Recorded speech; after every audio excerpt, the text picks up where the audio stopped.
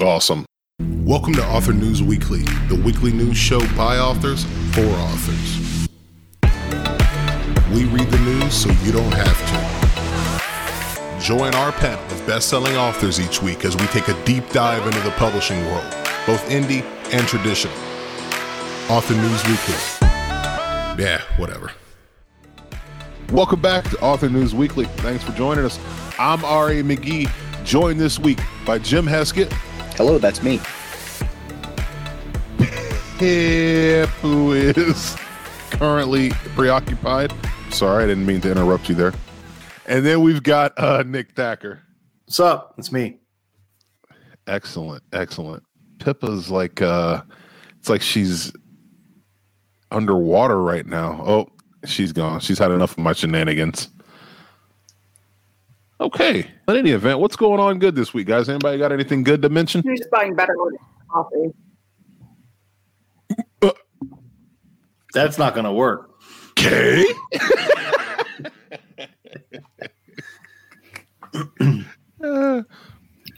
You're going to have to use an AI voice for this episode, Pippa. Yeah. Can you type it into the chat and we'll put it into like the text to talk? Get your inner Stephen Hawking. Pippa says, I am glad to be here. Uh-oh. I don't know what's going on, but we'll see if that thing gets squared away for our homie Pippa. And in the interim, why don't we get into the news?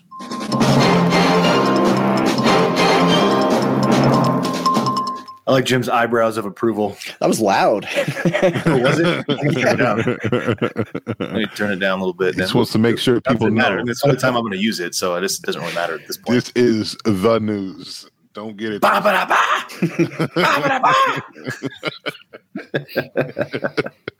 Oh, man. Okay. For the first story, I want to circle back to someone. And I thought that I wanted to really do this to keep us from any appearance of impropriety or getting sued. You know, the last time we talked about this story, I feel personally I had a difficult time saying allegedly all the times that you're supposed to say when someone hasn't been convicted of a crime. To me, it was a foregone conclusion. And I want to rectify that a little bit right now. This story is coming to us from The Guardian. And we previously spoke about Nancy Crampton Brophy, who was accused of killing her chef husband and had been sitting in jail since 2018. At that time, it was allegedly. Now it's not allegedly. She's been convicted. Apparently, the evidence was too much to overlook. I don't even know where I'm going with this. Nancy Brophy. I guess she really did it, guys, huh? Guess so, man. She pulled it off. Yeah, I would say good for her, but I don't think her plan worked. I just wrote in my notes about this story, yeesh.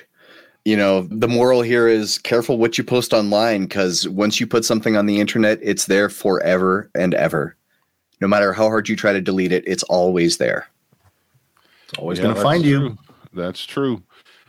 And for anyone who didn't listen to that story and is listening now, she was accused of killing her husband. She also wrote a book called How to Murder Your Husband. So apparently it's future autobiographical. I don't know, but she knew where her life was going, you know. Prophetic. There you go.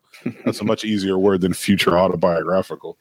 So that's really it for her, but I guess she's going to go to prison. We'll see how things go. You know what? I actually wanted to see last time. I want to say Nick or Jim had mentioned that her website was still running. Mm-hmm. Yeah, I looked her up and it was still going on. Is it still going now as well? Oh, I didn't check today. This was as of a couple weeks ago. I want to check today and see.com, see if it's still open, but I can't get anything besides her murder trial. Okay. In any event, we'll let her go, but I think it's even more awesome if her website is still running, because GoDaddy, man, once they start taking that money out of your card every year, they're not going to stop, man. Murderer or not. So auto pay. All right. Our next story is coming to us from Publishers Weekly. And this is weird. I don't know how much hope I have for somebody like me getting on this or my kinds of writing, but it's from someone named Jim Milliot, and it's Amazon starts a monthly book club. So if you were one of those people, fortunate people who got on something like Oprah's book club and you made $1 billion off of it, maybe you got the same kind of chance here with this Amazon monthly book club. Are you guys going to be crossing your fingers hoping that you're picked by the person in charge of it is named Sarah Gelman? Anybody? Well, Pippa, you're here. You're new. You're new to this specific podcast, right? It's good to see you. We're glad you're here. You still got the rapping on you. So what do you think about Amazon's monthly book club starting up? I think I should try to find an appropriate bribe for Sarah Gelman. So maybe do some social media stalking. You can spend that $100 on one of the mailing lists, or you can just buy a nice bottle of bourbon. And I didn't even think about that. Pippa, that's elegantly savage of you. I really like that. That's good stuff. Mr. Nick, what do you think about either the book club or Pippa's idea about bribery? I'm in for the bribery. I'd go halvesies on that bottle of bourbon. I wonder if Sarah Gelman is a bourbon drinker, a partaker. That's why we need to do the stalking first. She strikes me as maybe a wine person. Yeah, maybe we get her a nice bottle of wine. I like this idea. It's just hard. We've talked about this in the show before, where Amazon starts something new and then nobody ever talks about it. And then 7 years later, they're like, stop the new thing we started.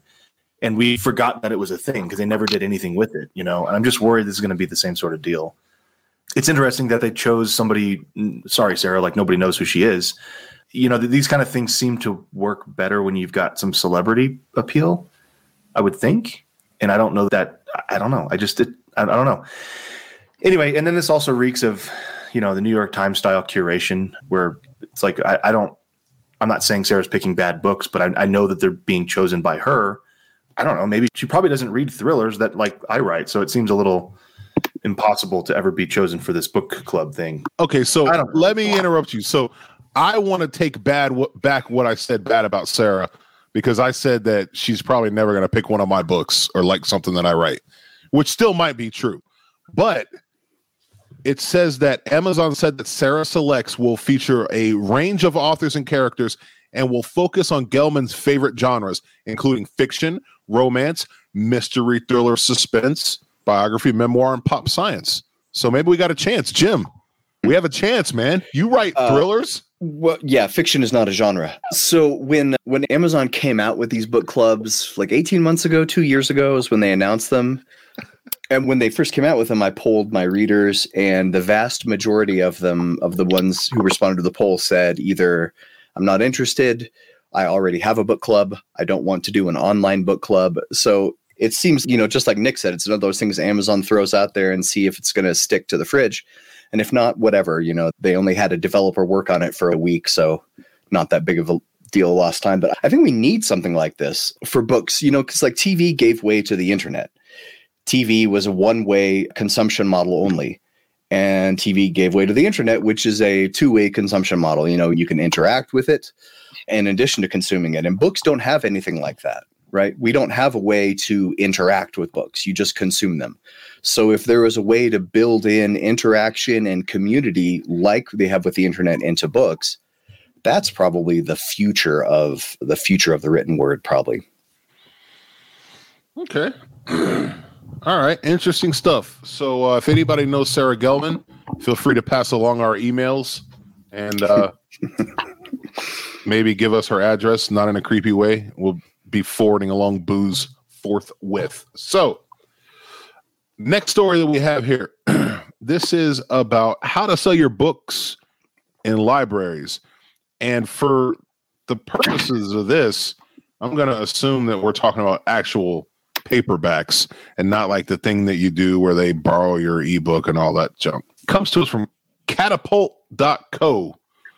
That's a weird name, catapult.co. And it's from Carrie Sullivan, and it's titled, How Working with Libraries Can Help Sell Your Books.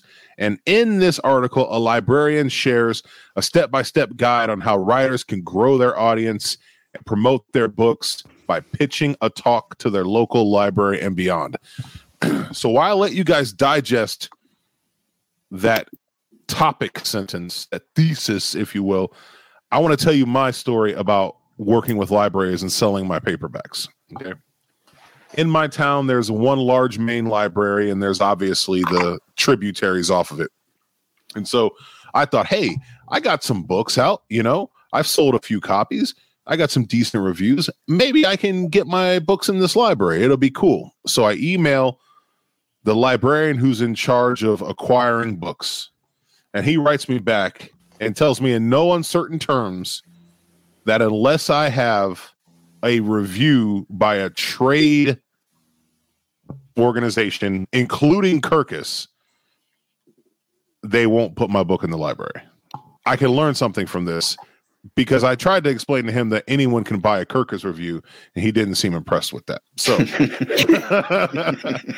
he didn't seem impressed with that. So had my thesis reviewed by Kirkus. Exactly. That's the barrier to entry, huh? So in any event, what do you guys think? Do you sell your books, your paperbacks in libraries, or did you get something from this article that you may want to try? Who's interested? I'm going to take Jim shaking his head no while he plays with his beard as a yes, and we're going to go for it. Mr. Jim. All right. When I was reading this article, I got down to the sentence that said, I wrote it down, was to say, if you have a book to promote, you've likely thought about partnering with stores for events. And I've never thought about partnering with a store for an event. So that tells me that this article is really geared towards traditional published authors. It's, all the things in here, these sound like great strategies for people who don't have access to ads, because there's none of those things in there they describe are as useful as $5 a day on Facebook ads or Amazon, it's all this, maybe you can give a presentation and, it's your local library. So how many people are going to show up? 3, 4? Is that worth your time to reach 3 or 4 people? I don't know. If you include the homeless guys that have moved into my local library, you might be up to a dozen or so. So here's my moral of the story is that if you're looking at spending all this time to get into a library, to do presentations at libraries, to do all this stuff, working with these librarians, if you really think about how many people you're going to reach, consider if you had spent that time instead building up an online platform and how many more people you could reach. How many people can you reach at your library? The number of people who go there. How many people can you reach on the internet? 8 billion. That's my spiel. And probably a better targeted reader as well, Jim, I would guess, on the internet. So, Mr. Thacker. You have data. If you do something on the internet, they click an ad, you can find out who they are and what they're interested in and potentially get them on your mailing list. That doesn't really happen in person unless you specifically say, sign up for my mailing list and hope that they actually do. And then you got to take the clipboard home and try to figure out what their chicken scratch writing. You're like, that's an @ symbol. I don't know anything on the left or right of that thing. So, also, you have to be there in person with people. Yeah. We're authors. This is not where we shine. I think the problem I have with this is I'm thinking about, again, I'm going to overgeneralize a little bit, but the people who go to libraries aren't the people who go to bookstores. Yes, there's overlap, but the people who go find their next read at the library, necessarily the same people who are going to find their next read at Barnes & Noble. And, I've been in both, so I guess there's some overlap, but generally speaking, you don't go to a library because you want to buy a book, right? You go to a library because you expect it to be free. So if I go to a library and I'm doing all these events, first of all, you better hope your book is in the library and they've got more than one dinky old copy that you put there 3 years ago, which is in and of itself a challenge because trying to get a print book into a library, God, these gatekeepers are there. They think for a reason, but they're really just there because gatekeepers like to gatekeep. And that's the biggest problem I have with all this is that people put themselves, the guy that talked to you, literally just sounds like a power hungry troll to me and put himself in a position of power because he thinks there's some pretension involved in authorship that there doesn't actually need to be. So rant over, but I don't think this is a good idea at all. This isn't going to help you as an author. It's a waste of time. Pippa, bring us home about the library. This was an interesting thing because we started when we were first importing data into ScribeCount, we were seeing it would import each library sale as a different book title because it had the library name coming in. And then we had people contacting us and being like, actually, when I used to work in sales, and then when I became an author, the royalties were far too variable. So I just do about 60% of my sales to libraries. Like, I have a process. This is what I do. And so I'm going to have to look up that name. We can put it in the show notes. But was featured by Joanna Penn, I want to say, as well. And so it sounds like if you get a rhythm down to it, it could be a great way to sell some books. But I don't think doing it in person with lectures is the way to go. Yeah, that sounds good. That makes sense to me. Okay, good deal. Libraries, what can you do? All right, let's go to story number 4 from my favorite name of any website that I look at regularly, and it's Bad Redhead Media. It's by Rachel Thompson, and this is Do Productivity Hacks Work? Yes, she exclaims. Here are my top 10. This is a collection of tips that she uses to get more out of her author life. So what I want to do is I want to go through these and ask you guys if you have any stories or tips about the specific hacks, okay? Because we could just talk about the whole list, but maybe we would skip something that would be relevant, because I'm trying to find ways to streamline my process at all times. So the top 10 productivity hacks. Number 1 is hire an assistant. Okay, so have any of you guys hired an assistant to help you with your author duties? Everyone's shaking their head. I'm the only one that hasn't. Are you all still currently using an assistant, or has that fallen by the wayside? Everyone is shaking their head no. What happened to this utopia? It's a lot of money, and you have to act like it doesn't make things any easier in the short term. Okay. If you can establish a good relationship or over time, and they know the sorts of things that you want done, and they need minimal direction and all of this stuff, like, great, wonderful, fantastic. And generally the people that are amazing author assistants are not going to stay as author assistants. They're going to go somewhere that they get benefits and like a really high salary. Okay. Money's important. I'm tracking. Mr. Jim, what's your take on this? I've never had a full-time assistant that was like my guy, but I've worked with VAs before on all kinds of different things over the years. This first one here, hire an assistant, it's great advice if you can, 1, afford it, and 2, Pippa said, if you know how to manage that person, and 3, if you know what you expect from that person. You know, because when you hire somebody, you have to give them a set of expectations. Like, I'm going to give you this much money and this is what I expect from you. And you need to be pretty laser clear on that. Otherwise, you're wasting money having them do things that you don't know if you're going to get a return on or not. So if you can meet those 3 criteria, I think hiring an assistant is amazing and would be great for your career. Okay. Jim. That was Jim. Thank you, Jim. Yes. Nick, what you got for me, man? I'm going to sound like an asshole, but that's okay. What's on the internet stays on the internet. You know, here we go, future Nick. Sorry. Look, I'm simply too fast at the stuff that I do well. Mm-hmm. And it's simply not worth my time to train somebody else to try to be even closely, remotely as fast. Now, that is a broad brush. And I'm not saying I'm great at everything, because I'm not. But the things that I really do well and the things that I need done typically are the same thing. Does that make sense? And so, you know, if I'm just talking about writing books, I've tried this. I just don't like the generalization. If your time's worth 150 and you pay an assistant 50, there's clear profit. That's forgetting the whole idea that you have to train that assistant in the systems that you use, or turn it over to an assistant who uses completely different systems that you need to learn how to use. But I don't believe in passing anything off to somebody that I couldn't at least do myself. You know, and I don't mean like I have to be a professional cover designer in order to hire a cover designer, but you should know what it takes to design a cover. You're just going to be better off that way. You should know, okay, Photoshop is involved. Here's how much work. You know, so try it yourself a little bit. I don't know. I'm getting off on a tangent, but for me, the point is simple. It's never as simple as if your time is worth $150 an hour and you pay an assistant 50, there's clear profit, because there's not clear profit. No. There's just not. I would probably fail as an assistant to anybody else but myself, because I don't do things in this particular, I don't know. Everybody has a different system, is what I'm saying. So I don't know. Yeah. I kind of formed that. I thought about it ahead of time and I never really got it to sound good enough. But if you're looking at hiring an assistant because you have too much to do, the first thing to look at is if all of it actually needs to get done. Because a lot of the time it doesn't. And then from there, just be taking copious notes on what your processes are, what actually could be handed off. Get that idea down. And then once you know that, you'll have an idea of whether or not it makes any sense. I'm all for reducing mental load, but a lot of the time people are trying to get assistance so that they can do this crazy amount of work. And I absolutely have to have tweets going out every 15 minutes. You do not. Not a thing.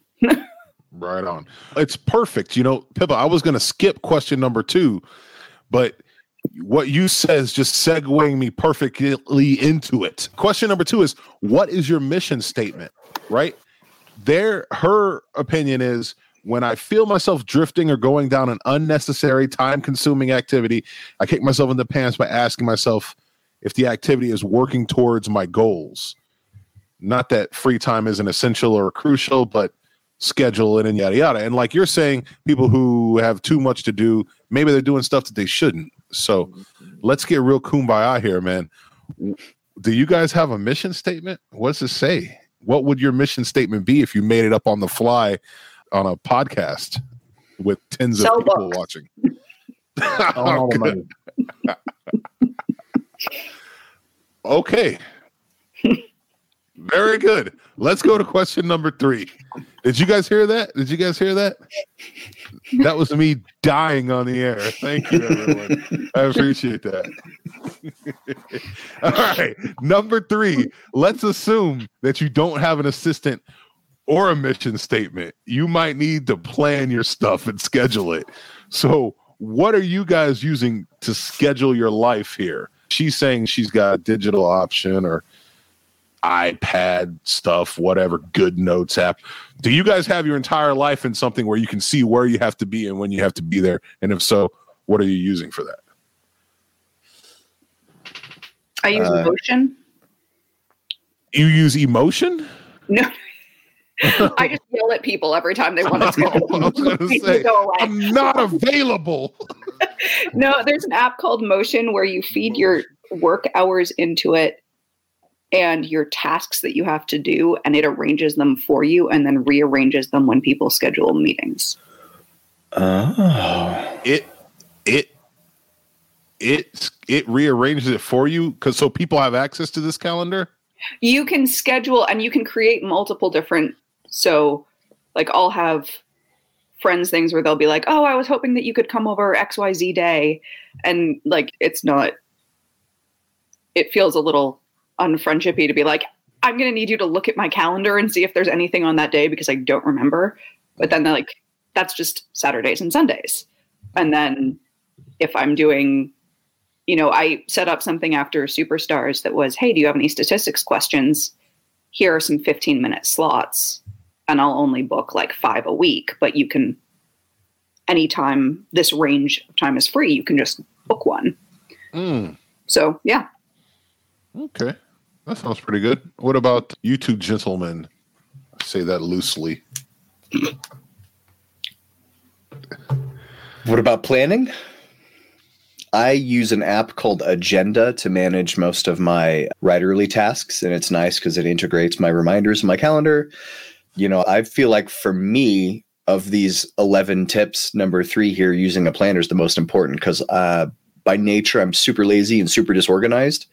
And so keeping my authorly to-dos and my tasks, my goals, my hopes and dreams all in one place and organized is the only way I can remember any of it. You still have hopes and dreams? They're written down. I don't know. I haven't looked at them in a while. I can't confirm. Like, you've taken the last few years better than the rest of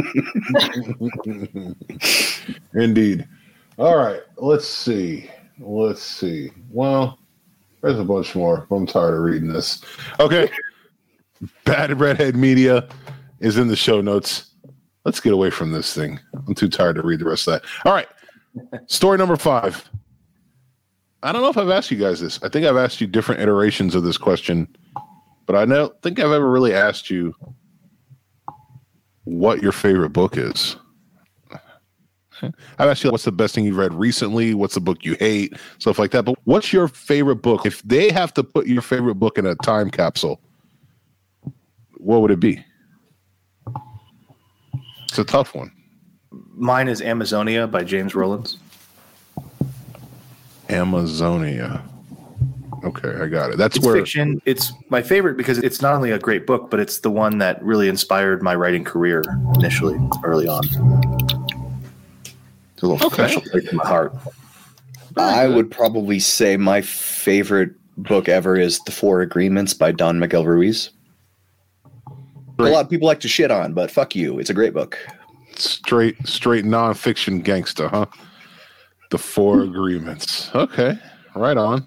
Pippa, what about you?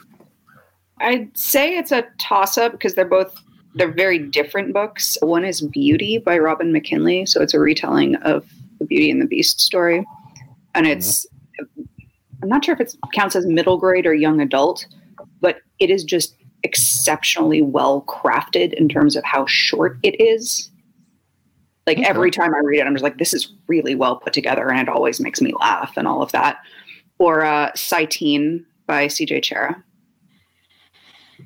Satine, what's that about? It is so it's like massive. She won the Hugo back-to-back years, I think, for Down Below Station and 1 year, and then Satine the next. And it's a far future world where theoretically it's a murder mystery, and the main character is this like crazy futuristic scientist person, and they decide to clone her because they've taken all of this data about her life and are trying to recreate all of the emotional events of her life so that they can have another one of her. Okay. That's interesting. Very sciencey. Good stuff. Well, all right, guys, we're about out of time, so we'll just say we're out of time. You guys got anything you want to add or amend from the day? No? Okay, sounds good. So for all of us at Author News Weekly, I'm Ari McGee saying this meeting's over. Goodbye, everybody.